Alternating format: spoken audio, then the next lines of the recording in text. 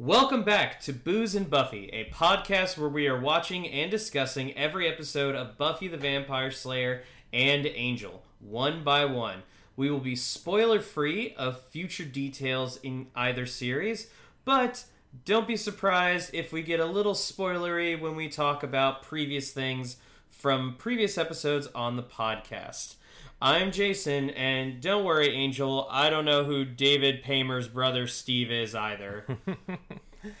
Yes, and wishing dearly that this entire episode was just Cordelia's party, I'm Harrison. Jason, what episode are we watching today? Harrison, today we are watching Angel, Season 1, Episode 13, She. This is the one where Angel teams up with a warrior princess, unfortunately not the warrior princess that we all want, and tries to save demon girls from being circumcised by demon men. She was written by Marty Noxon and David Greenwalt. Marty, David, we expect more from you. And was directed by David Greenwalt. It originally aired on February 8th, 2000. Hit that intro music, Jason. Even though I'm the one who hits the intro music. Beep!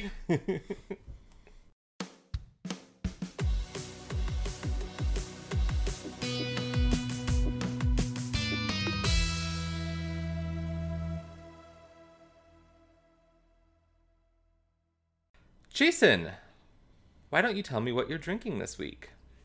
Harrison, I'm just drinking a simple glass of red wine that my old roommate left when she moved out. Okay. And I'm like, well, I'm not gonna let wine go to waste. No, I'd fire you from this podcast. I'd be like, you're out. Lovely. Do you know what type it is, or is it just like a red blend or something? Yeah, it's a simple red table wine. Okay, all right, lovely. I'm drinking a vodka and Sprite. I don't know if that has a fancy name or not, or if it's just vodka and Sprite. Vodka and Sprite name. Let's see what Google says. It's a vodka with Sprite. Well, at least you know what you're getting with that drink. Yeah. Oh, yeah. Yeah, vodka with Sprite. That's pretty simple on my end, too. Right. Jason, would you like to lead us in a toast for an Angel episode? Here is to all of our lovely listeners who I feel like we don't give too many shout-outs to in these toasts anymore because we're looking for other things to shout out. Mm-hmm. But we love you guys, and thanks for listening in. Yeah. Cheers. Clink. Oh. Yum. So vodka. So before we get into this, I want to make a connection to another series' maybe possibly worst episode. So listeners who either have listened to our Hot Takes episode or picked up on my tone during last week's outro, I hate this episode. It is my least favorite episode of the show. Watching it today, I was like, objectively, I think Expecting is worse. Yeah, I was actually thinking the same thing. I'm like, this isn't great by any means, but it's also not as bad as Expecting. This episode is nothing to me. I watched it 2 hours ago. Super forgettable. Yeah, I watched it 2 hours ago, and it's almost out of my head. Jason, I'm gonna be relying really heavily on the plot synopsis, and that's not good. That's not good. But the connection I want to make is with the actress Bai Ling, who plays Jira. I was looking over her filmography. She's got a quite extensive filmography, most of which I haven't seen. She's a lot of work in China. She's a Chinese actress. But there was one credit of hers that stuck out to me. And I went... Is it the Lost episode? It is the Lost episode, Stranger in a Strange Land, which is my least fucking favorite episode of Lost. That is actually probably like the... if there was a consensus on the worst episode of Lost, from people who actually like the show, not people who are assholes, just say like, oh, the finale sucked. Yeah. Then, actual fans of the show would say that it would be Stranger in a Strange Land. Yeah, it's such a pointless episode. It's the episode that answered the question exactly no one was asking. Where did Jack get his tattoos? And the answer was, I don't even fucking remember, who goddamn cares. You know what's really funny is that there's a 5 on that tattoo. And it is because, and Matthew Fox got it because of... Party of 5, right? Yeah, he was on Party of 5. Yeah, it's just so... It boggles my mind that the show was like, what's the mystery behind Jack's tattoos? And I was like, why does there have to be a mystery? He just has tattoos. Like, I'm... Well, there is the fan theory that ABC was pushing the creators of Lost to continue the show for as long as they could because, hey, it was really popular. And the creators of Lost decided to make this episode, Stranger in a Strange Land, intentionally bad, to demonstrate to the network executives that was like, hey, if you make us draw this show out and have these 22 episode seasons over and over again, then you're going to get crap like this. Now, that's not confirmed. It was shortly after that episode, though, that ABC announced that it was ending at season 6. So... And seasons 4, 5, and 6 were going to be shorter than the previous seasons. Yep. So I guess we can potentially thank Stranger in a Strange Land for something. But that's not why we're here. Harrison's trying to put this off as long as he can. I feel bad for Beiling, though, because I think she's fine in this episode. I don't think, her performance is fine. It's just such a forgettable character. That's not the only thing about it that's forgettable. Well, yes. But yeah, let's go ahead and start off with quite possibly the only high point in this episode. So... Not good to peek at the very beginning. Yeah. No. But Cordelia's throwing a party with all of her friends and including Wesley and Angel. Aww. And Wesley is I love how the Buffy wiki describes it. At a party in Cordelia Chase's beautiful new apartment, Wesley participates with unself-conscious enjoyment. Yep. Meaning that he looks absolutely ridiculous, but he doesn't care. He's having such a good time. He is enjoying the mini Reubens and shrimp puffs. He doesn't care. He's ready to start flirting with some girls, or fillies as he calls them. Yeah. Don't know how I feel about that. Didn't like that. He's rocking that knit sweater. Yeah, I was like, oh, who is that? Chris Evans in Knives Out?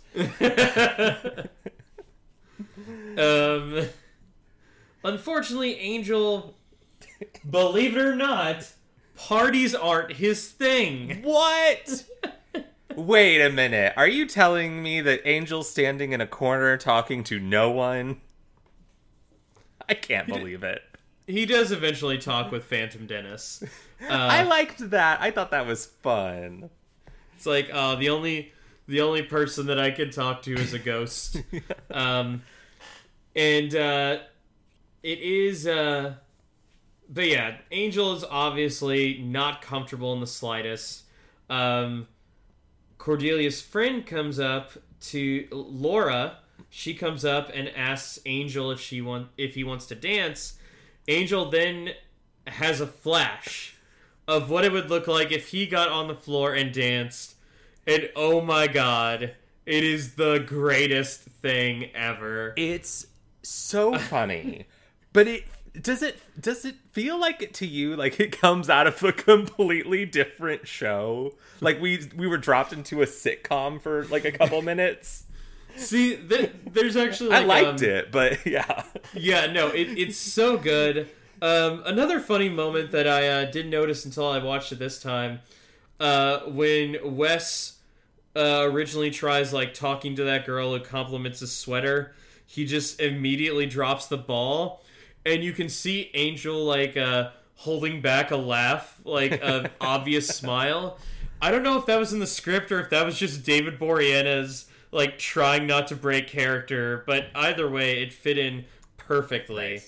Nice. But yeah, Angel says, "Oh, I don't dance." Goes into the kitchen and is able to talk to Phantom Dennis, who gives him a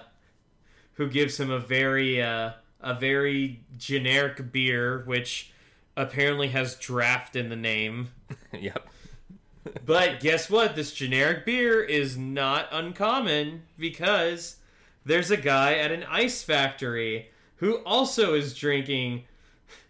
Who, according to the Buffy wiki, a man standing watching an ice factory has just popped open and taken a sip from his own cold one.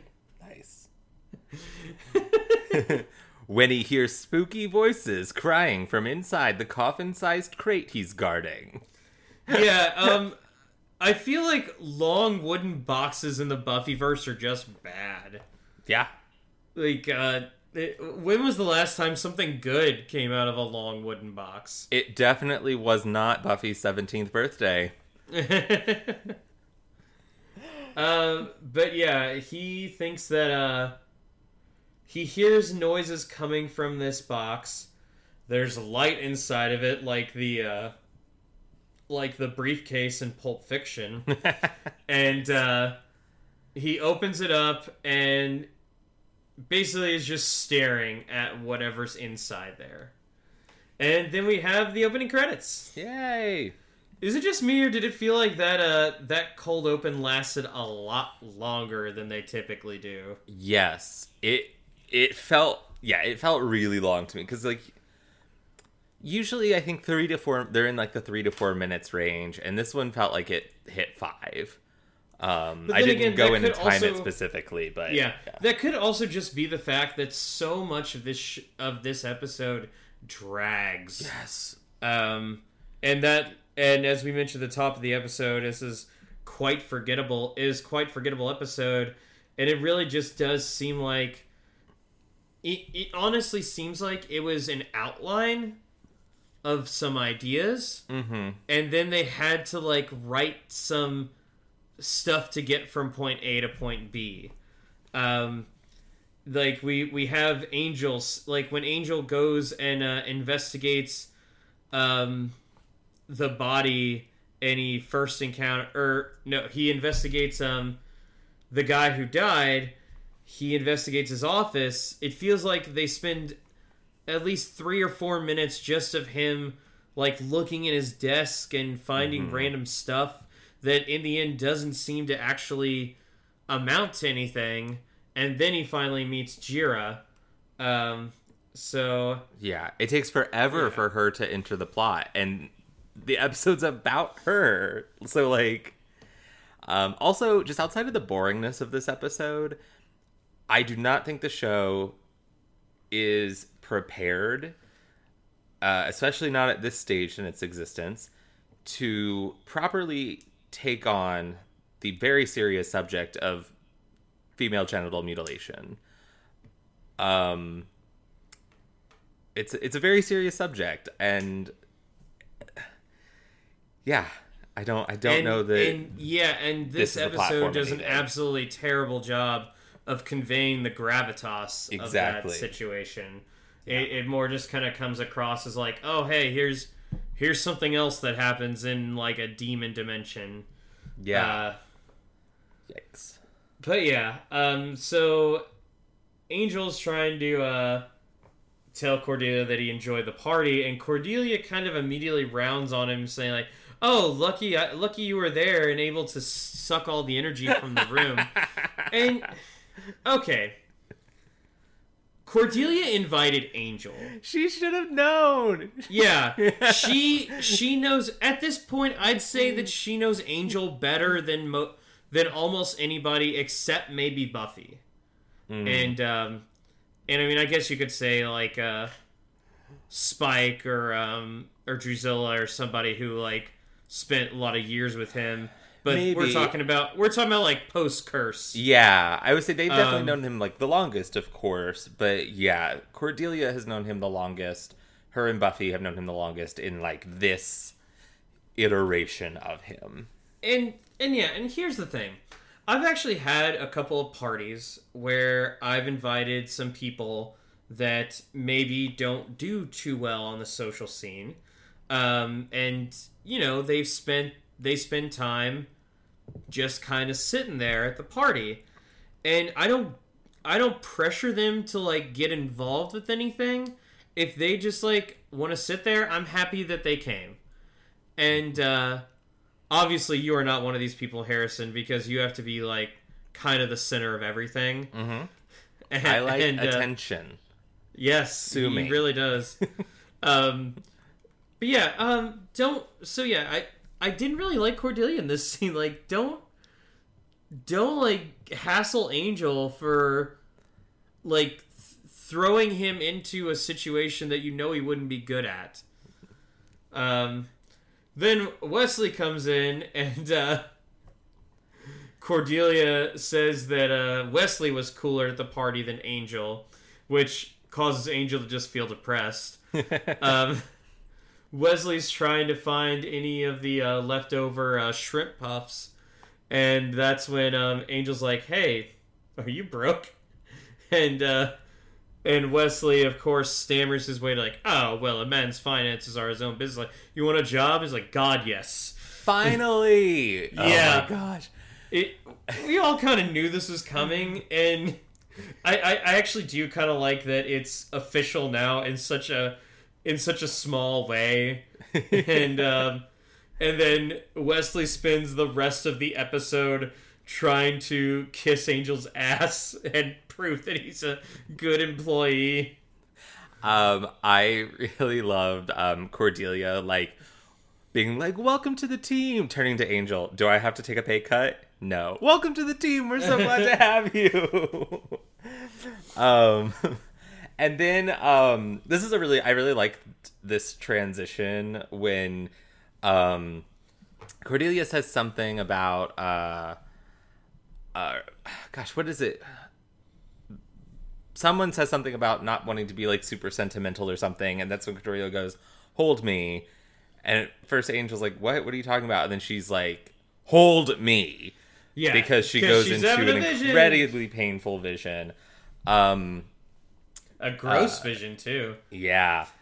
This guy's eyeballs pop out. This seems like it's probably, out of all the visions we've seen from Cordy thus far, this one seems like it's taken the biggest toll on her.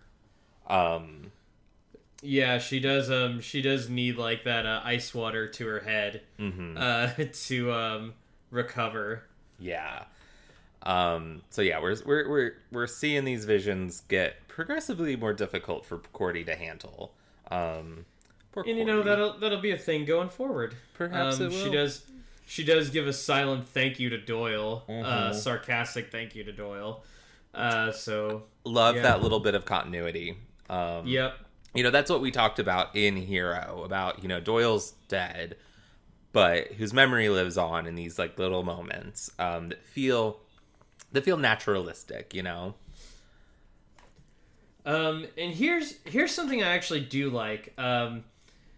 Cordelia gives them the address, and it actually shows them looking for sewer access, and there is no sewer access to where they need to go, the Jericho Ice Factory.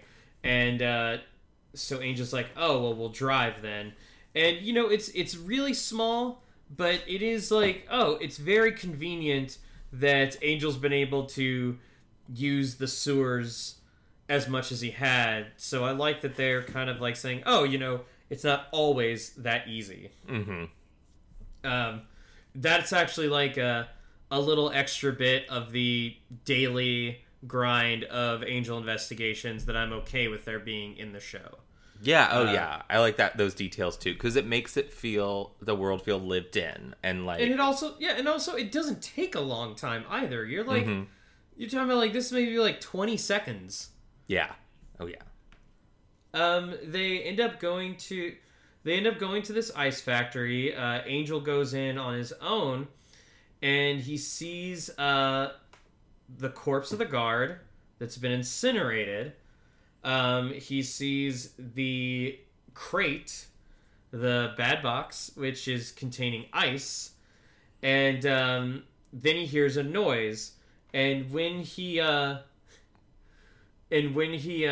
able to catch the guy, it turns out to be a demon that looks pretty much just like a bargain basement Star Trek alien. And his name is Tay. God, nice name there. He says that he is from another dimension, and he's looking for a demon that is not just any demon. It is a vessel of pure rage. It nearly destroyed his world, and now he's worried that it's going to destroy our world. Whoa, chill, dude. Just chill. Take advantage of being inside an ice factory and chill. Is this our first reference to other dimensions in Angel specifically? They do. When Angel brings up portals, this does Cordelia does make a big deal out of it. So it seems that way. Okay, because I know we've gotten into it a little bit on Buffy, like obviously the hell dimension that Angel was in, and the other hell dimension that Buffy went to in the season 3 premiere. So yeah, I love this. I do like this. I don't like this episode obviously, but I do like this little bit of expanding of our world and into others potentially. Yeah. So now Angel is able to get the card of the security guard, and finds out that he's a private investigator, and so he decides to go into his name's Wilkers, I believe. He goes into his office, and he does it in a most spectacular way, with the door being locked to the office building. He goes to the side of the building and then uses not one, but 2 grappling hooks. Okay, Batman. I think he was tired of the Batman comparisons, and it's just like, well, people are going to compare me to Batman, then I'm going to be twice as good as Batman. So 2 grappling hooks, which he actually uses later on in the episode. So we technically have Chekhov smoking grappling hooks. Love that. Oh goodness. But yeah, as mentioned before, I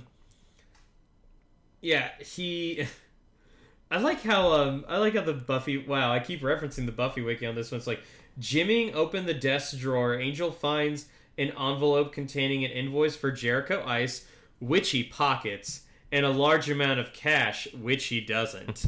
Cordelia would be so mad if she found out. She really would. She'd be furious. But yeah, like that. Like I said, that scene. It seems like it takes at least after the awesomeness of the grappling hooks. It seems like we're there for at least 2 full minutes of just Angel kind of snooping through the desk, and the only thing that we really get out of that is like, oh, he's got an invoice, and that's when Angel is electrified and thrown against a wall by a female demon who is played by Bailing. And she fucks up his shit. She really does. Like, Angel doesn't know what to do. And then she gets a call saying that she says she's basically gone our way. So she's like, oh, well, see you later. And and she's able to get into her car. Not before Angel jumps off of the roof of the building and then starts to follow her. Then we have this really strange scene that, honestly, like, I was just like, why are they doing this? And I think it was meant for laughs, but it got nothing from me. No, nothing from me. Yeah, like, Angel has a cell phone now. Welcome to the year 2000. Yeah. Hey, in all fairness, I didn't get my first cell phone until, like, 2007. So, yeah, I think it was like I got my first one in 2006 during my freshman year of high school. And I only got it that year because I was doing theater and, like, staying after school for rehearsals that didn't necessarily always have, like, set end times. So my parents literally got it for me so I'd be able to call them to tell them that we were done and to come get me. So what's really interesting is the reason that the event that made it so that we got cell phones right away was one day there was a power outage at our house and the phones weren't working. And so my dad was like, wow, we're in a lot of trouble if we don't have phones to, like, call people in case of an emergency. If all we have is this blacked out telephone. Mm-hmm. So then, like, shortly after was when my mom, my brother, and I got our first cell phones. It took a while for my dad to get on the cell phone train, but eventually we all did. I like how it seems like it was his idea, but he was still like, but not for me. Not for me. Well, at this point, he still had a pager. So he thought that... I think he thought that was okay for the time being. So yeah, we were in a very strange... place between pagers and cell phones. Oh, yes. So then, but Angel basically has a conversation with Cordelia that is cut off frequently by just a bad signal. Yeah. There's even like a bit where he's trying to get the cord out and try to connect the phone to the cigarette lighter of the car and to charge it. And yeah, I guess I just don't see this as funny. It's not funny. And, like, I was thinking maybe this was funnier in 2000 where cell phones were newer. And people were still trying to get the hang of them. And they're like, oh, yeah, I've totally been there. Yeah. So it might just be that this is a joke that's very much of a specific moment in time and just doesn't play as well now where phones are more ubiquitous and more reliable. And, that would be interesting that this is the first time that something in Angel has felt incredibly dated. Mm-hmm. Because while they are clearly using old technology, I mean, the first episode has we see Angel, like, looking up those files on that computer, and it looks like, man, that's the internet back then. But at the same time, it's not like, oh my god, this is so old. But this really does feel just old. Yeah. So weird. I mean, we're 21 years in the past. That's true. Fucking me up, man. Fucking me up. Yeah. These episodes are ordering their drinks, man. But Wesley does, in fact, find the name of the original demon, Tay, that Angel met. And so he says, oh, well, there's, like, a new demon, and she's kind of hot.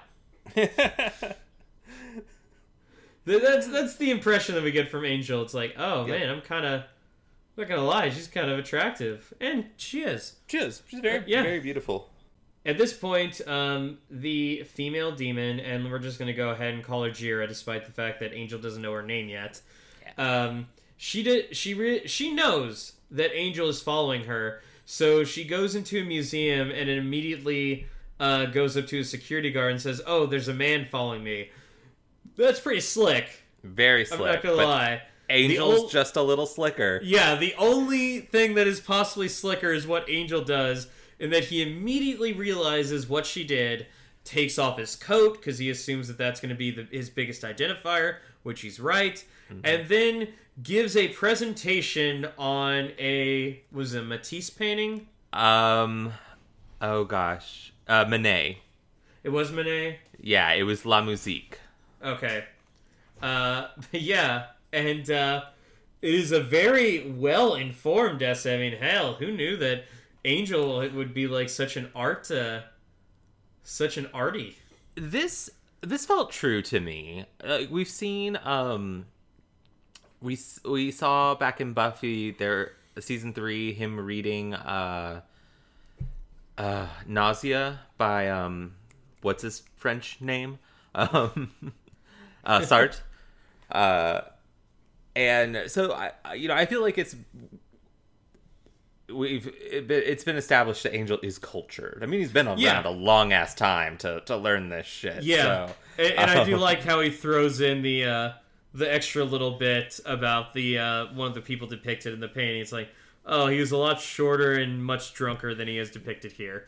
Yeah. Great, just great. So I'm guessing the implication is supposed to be that Angel was like around when this painting was being painted and like knows the subjects of the painting, which actually I kind of fucking love that. Yeah, no, that's also a really fun little moment.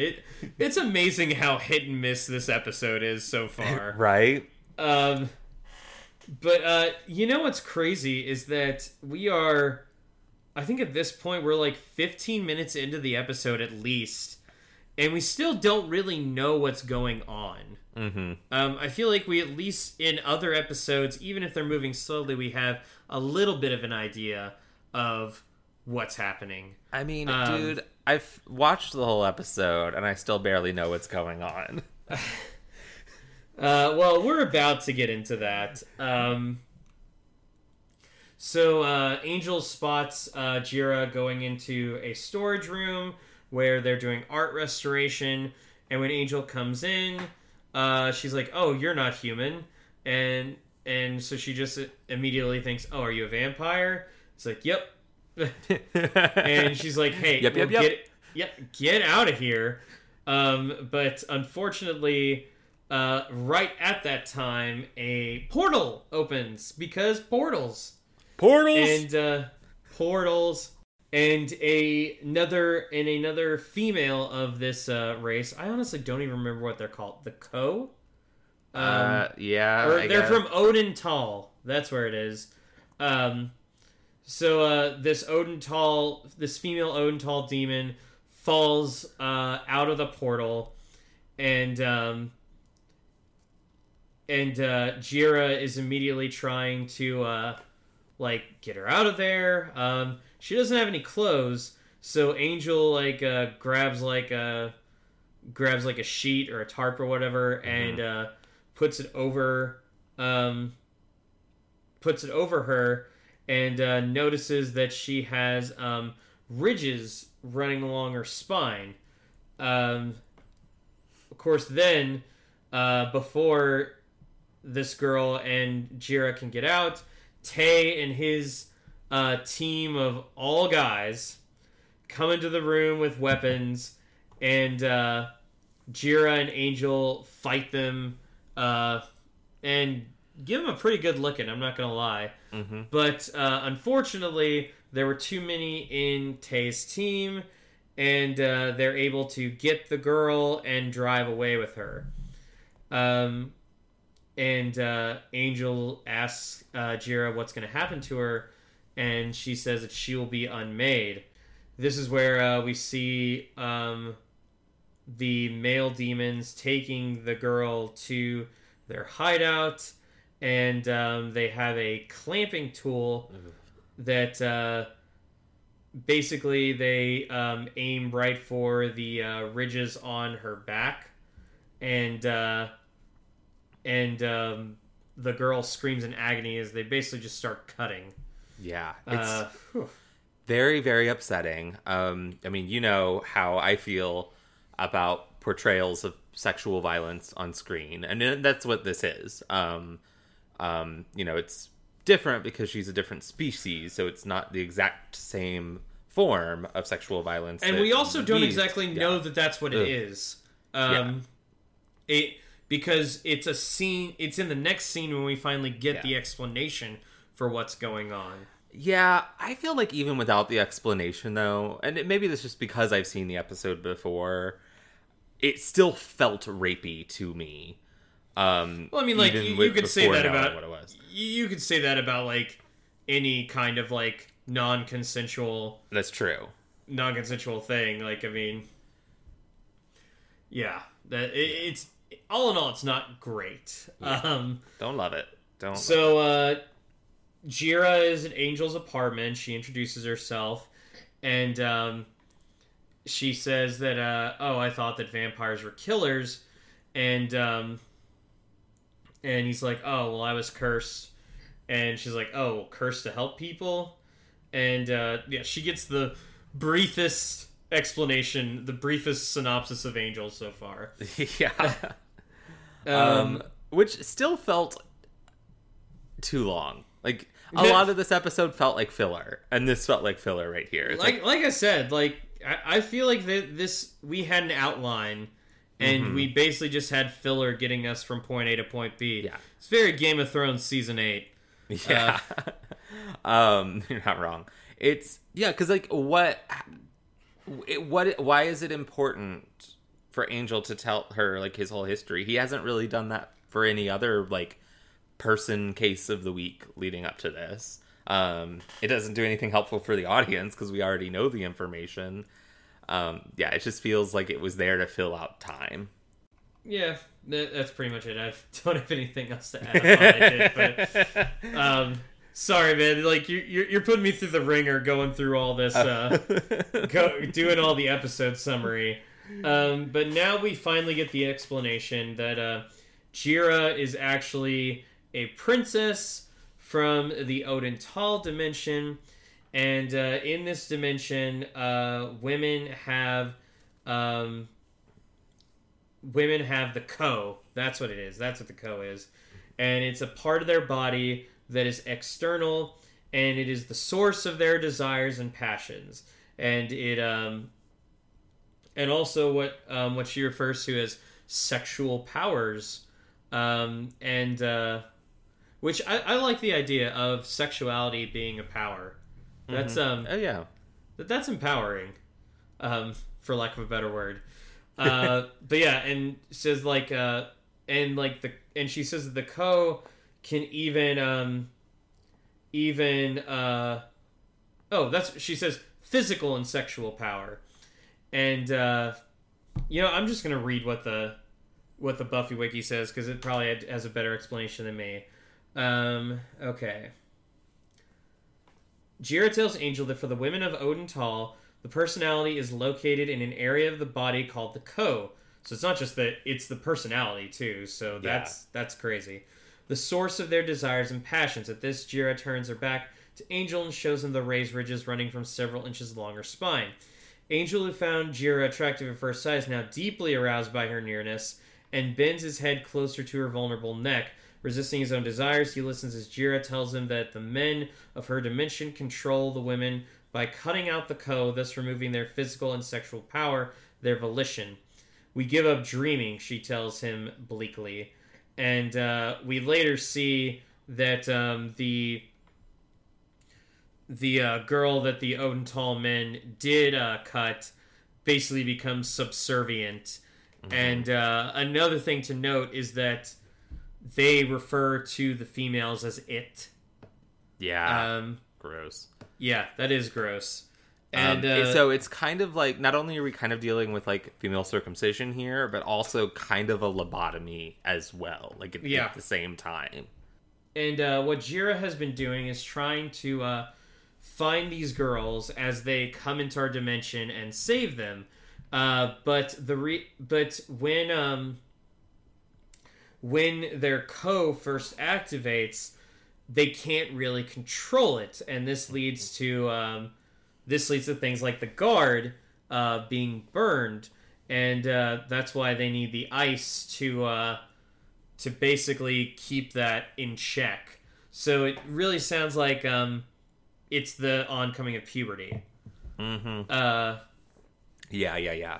Yeah, and like I said, these are obviously very sensitive subjects, and it seems like this is, I don't know, almost like the writers are trying to get some low-hanging fruit and be like, oh, if we grab these sensitive topics, then basically no matter what we put in the episode, it'll be like kind of a...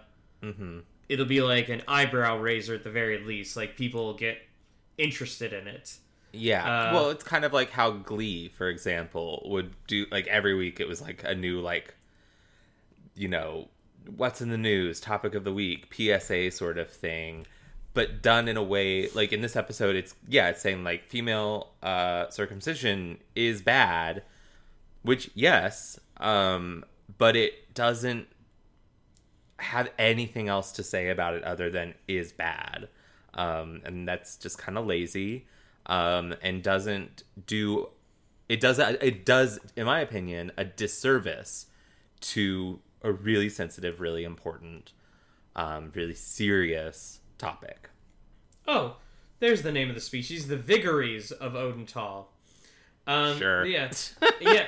Here's the thing, though. The Buffy Wiki makes reference to Angel's desire for Jira building, and I don't think this was very well conveyed.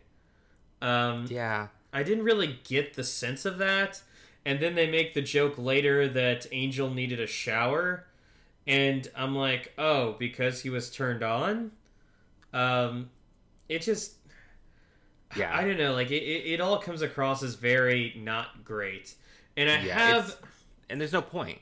Yeah, and unfortunately, I think what they're trying to do is connect it back to Angel not being able to flirt at the party.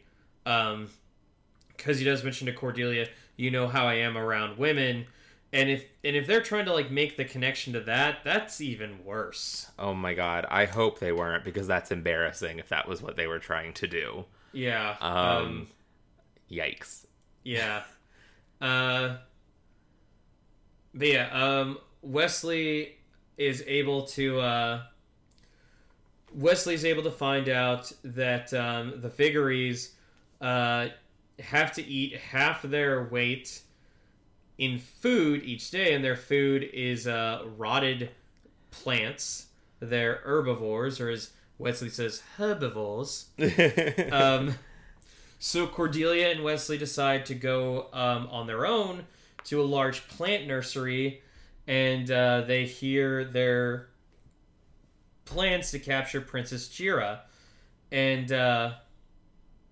then we find Jira has gone to a place called the Palm Ridge Spa, and this is where she has been hiding the girls who have come before, and she's been able to save. And they're nice little, like, whirlpool tubs that are filled with ice. And nice. Yeah, the spa's proprietor, Mars, is actually played by Sean Gunn, playing a very Sean Gunn character. I forgot that Sean Gunn had 2 roles in this show. I remembered obviously his role from Hero, because that episode is quite memorable. So when he showed up here, I was like, oh, hello again. So Jira realizes that they don't have a lot of time left, so she needs to move the girls as soon as she can. Cordelia and Wesley figure out that the Vigories know where... they figured out where Jira and the other girls are, because there's been big shipments of ice to that... to a certain place, and they're like, all right, well, let's go get him. So Cordelia and Wesley go back to Angel's apartment, where he's coming from the shower. And all right, gay agenda. Angel in the shower. Angel's shirtless, coming out of the shower. Boy, what you really could we had get to- up to in the shower with Angel? Oh, Angel, let me get you all soapy, and you need to get clean. We have to get you clean everywhere, Angel. Okay, I'm done. Are you sure? I'm, Maybe you need a whirlpool tub full of ice. Listen, I'm done for now. Once we finish recording, I might start back up again. On that note, when Wesley mentions that they were talking about following large shipments of ice, we've got Chekhov's smoking invoice. Are we using that too much? No, there's no Okay. such thing as too much Chekhov's, etc. Chekhov smoking something.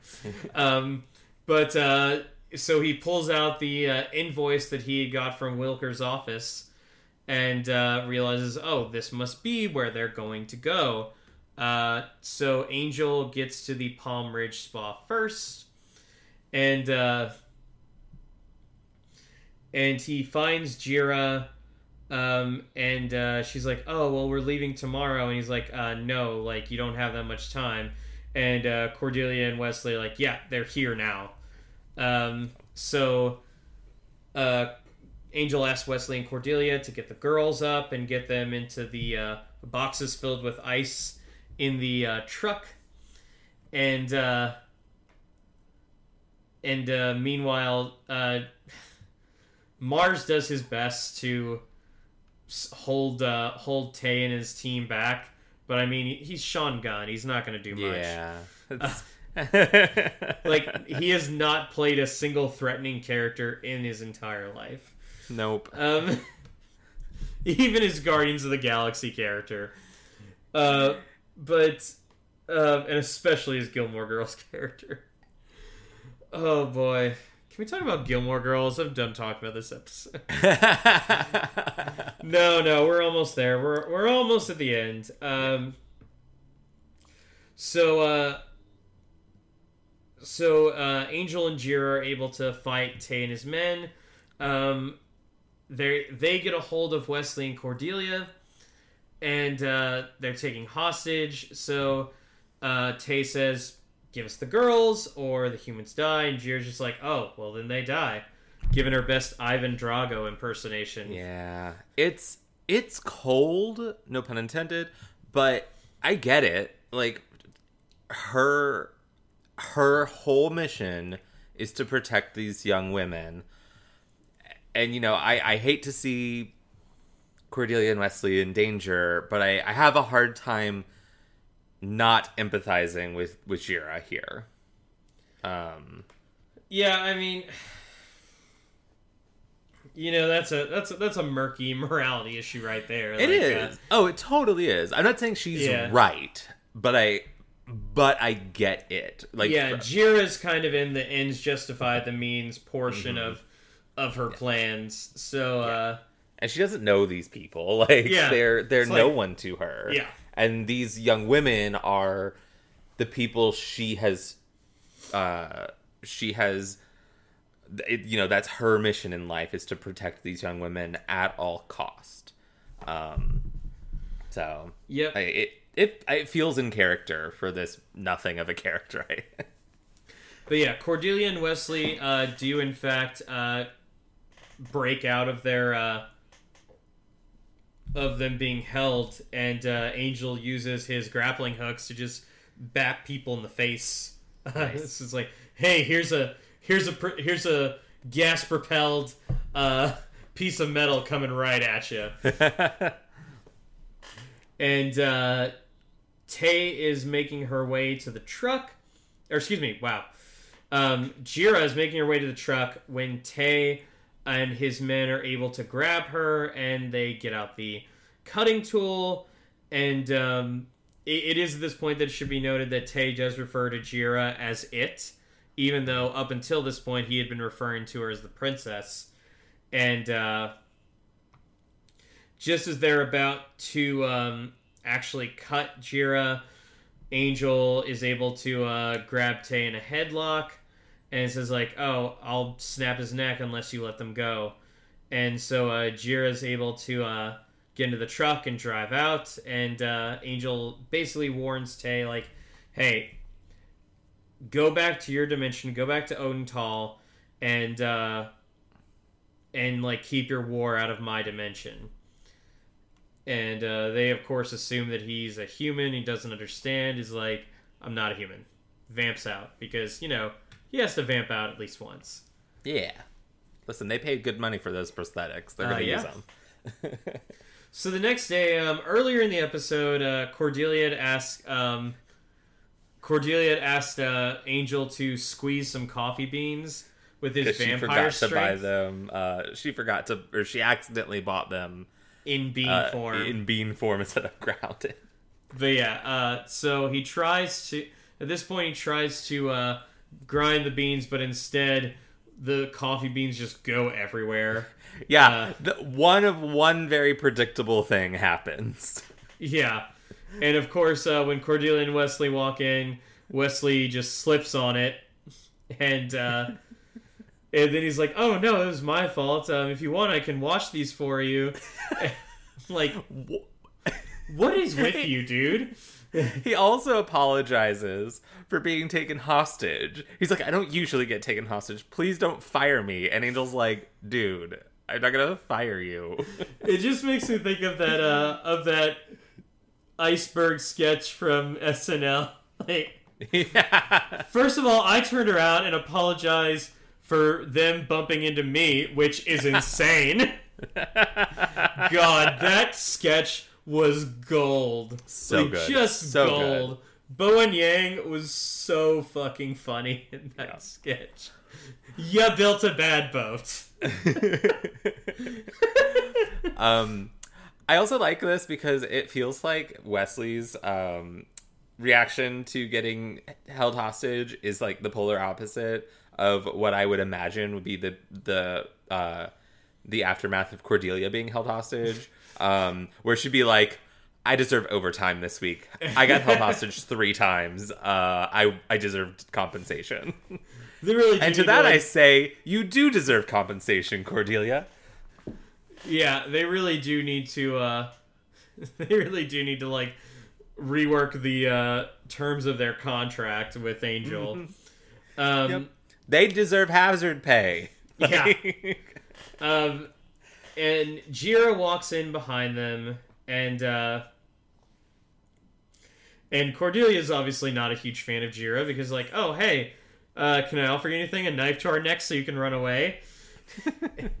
And so Angel takes Jira into his office, and he had mentioned earlier that 4 people had died because of, the uncontrollable of the Odenthal women, and saying that, oh, there are like consequences to this. And again, just like she was ready to let Cordelia and Wesley die, Jira's like, I mean, those people aren't my problem.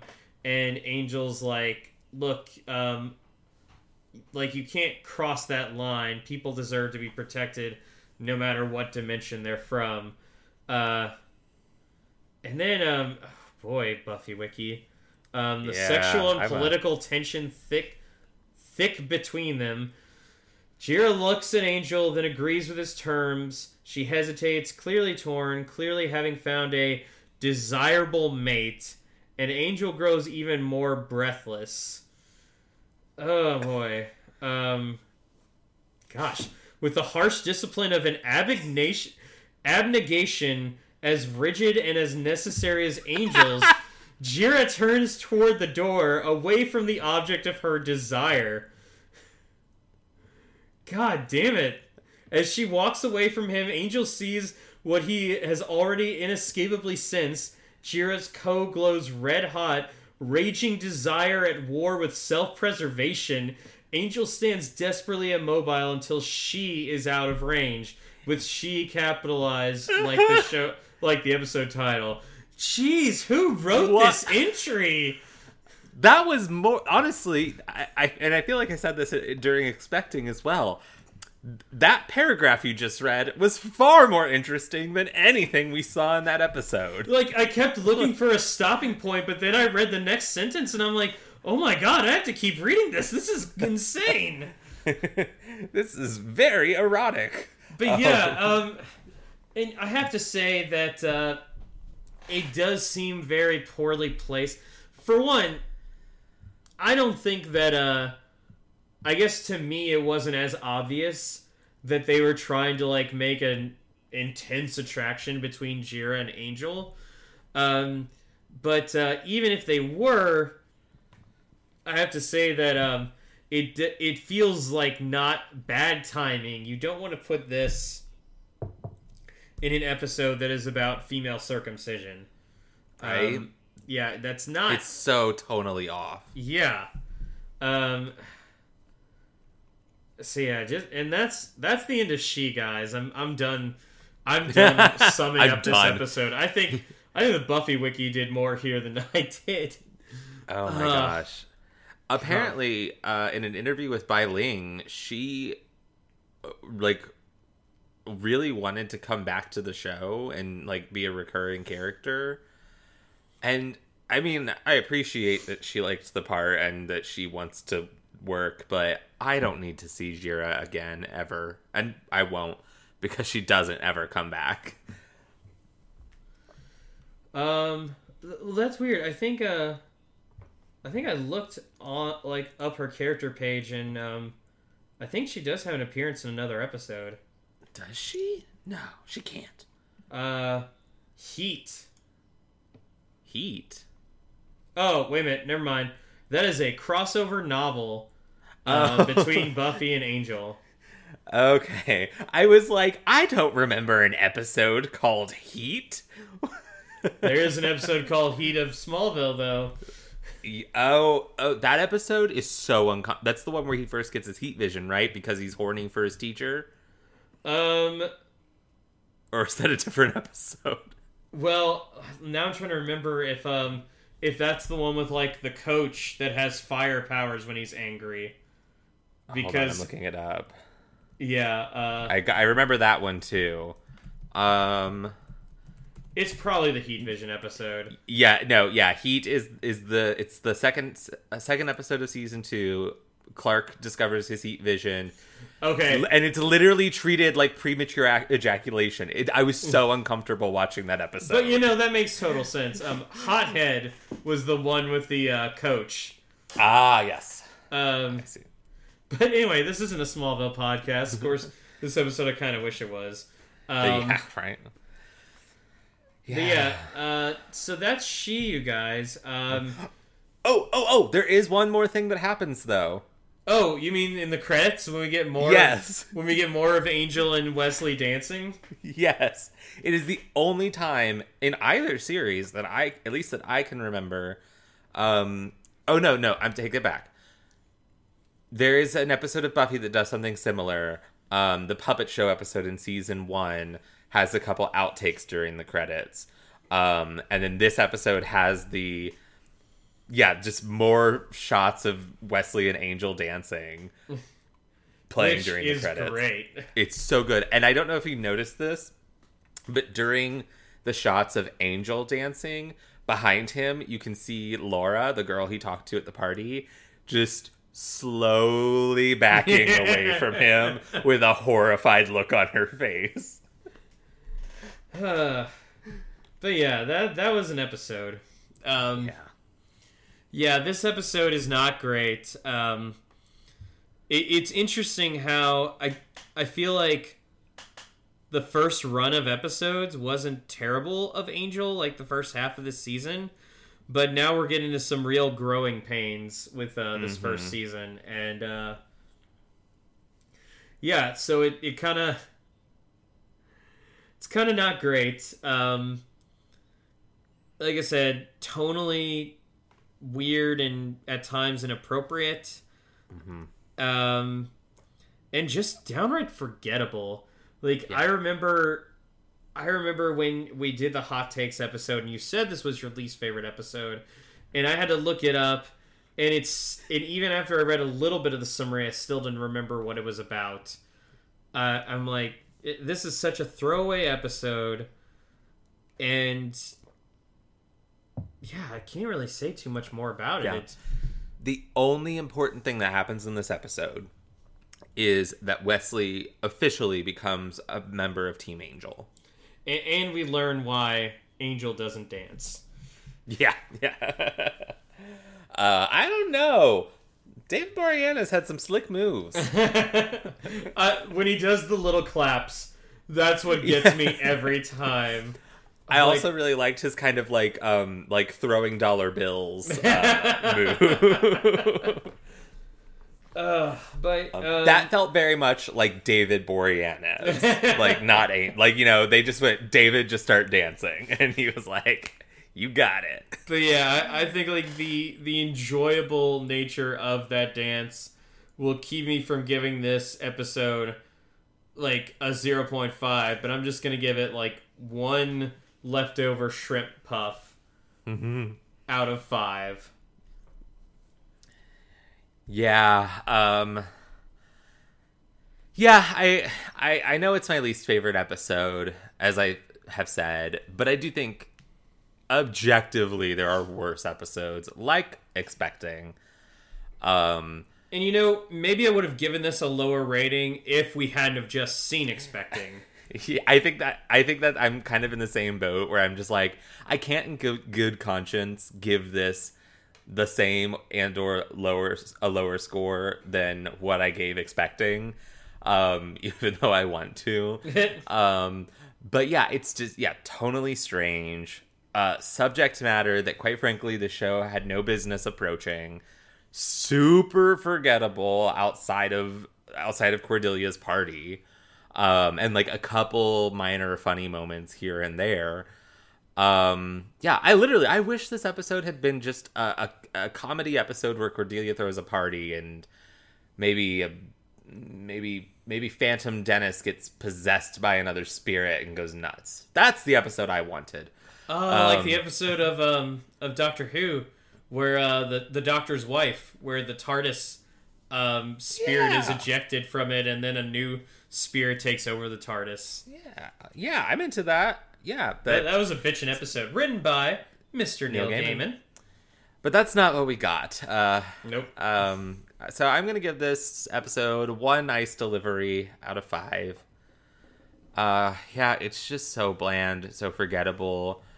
I was literally struggling to remember what happened while we were discussing it. Like I said, I couldn't even remember the names of the demons, and honestly, and now I need to look back up just to see like what they're actually called. Vigaries. Yeah, right. When you were like talking about how they eat rot like compost, I was like, they do? I don't remember that. Like, yeah, that honestly had no bearing on the demons at all, except this is why they're hiding out at a plant nursery. Yeah. So, luckily, we do have a Buffy episode next week, of course, because that's how we do this. But our next Angel episode is far superior and one of my favorites of the entire series. All right. So we have that to look forward to. And we've gotten through this gross duo of Expecting and She. So do you have anything else? Nope. Let's get out of here. All right. This episode's pretty short. I'm fine with that. Thank you for joining us on Booze and Buffy. We'll be back next week with Buffy Season 4, Episode 14, Goodbye, Iowa. Goodbye. I wonder who might have some focus in an episode called Goodbye, Iowa. It's something involving cream corn. I'm Jason. You can find me on Instagram at YamiJ357 and on Twitter at just plain old YamiJ. And if you want to hear about more of my adventures, you can check out my travel blog in which my French cousin and I tried to spend a year enjoying different drinks of the world without consuming any alcohol. All you have to do is just do a Google search for Pierre, 'cause I don't drink. You're ridiculous. I'm Harrison. You can find me on Instagram at Harrison Alexander Kaufman and on Twitter at Harrison Kaufman. That's spelled Coffman. I also write a blog where I review a different horror movie every week. This week, I am reviewing the classic, the wonderful, the best, maybe one of my favorite horror movies of all time. In honor of Alien Day, April 26th, I covered Alien. Yay! And on that note, I want to mention a text conversation that Jason and I had while I was editing our Expecting episode. And I texted him and I went, we made so many references to Alien in this episode about like unnatural, involuntary pregnancy, and yet didn't ever bring up the fact that that's what Alien is about.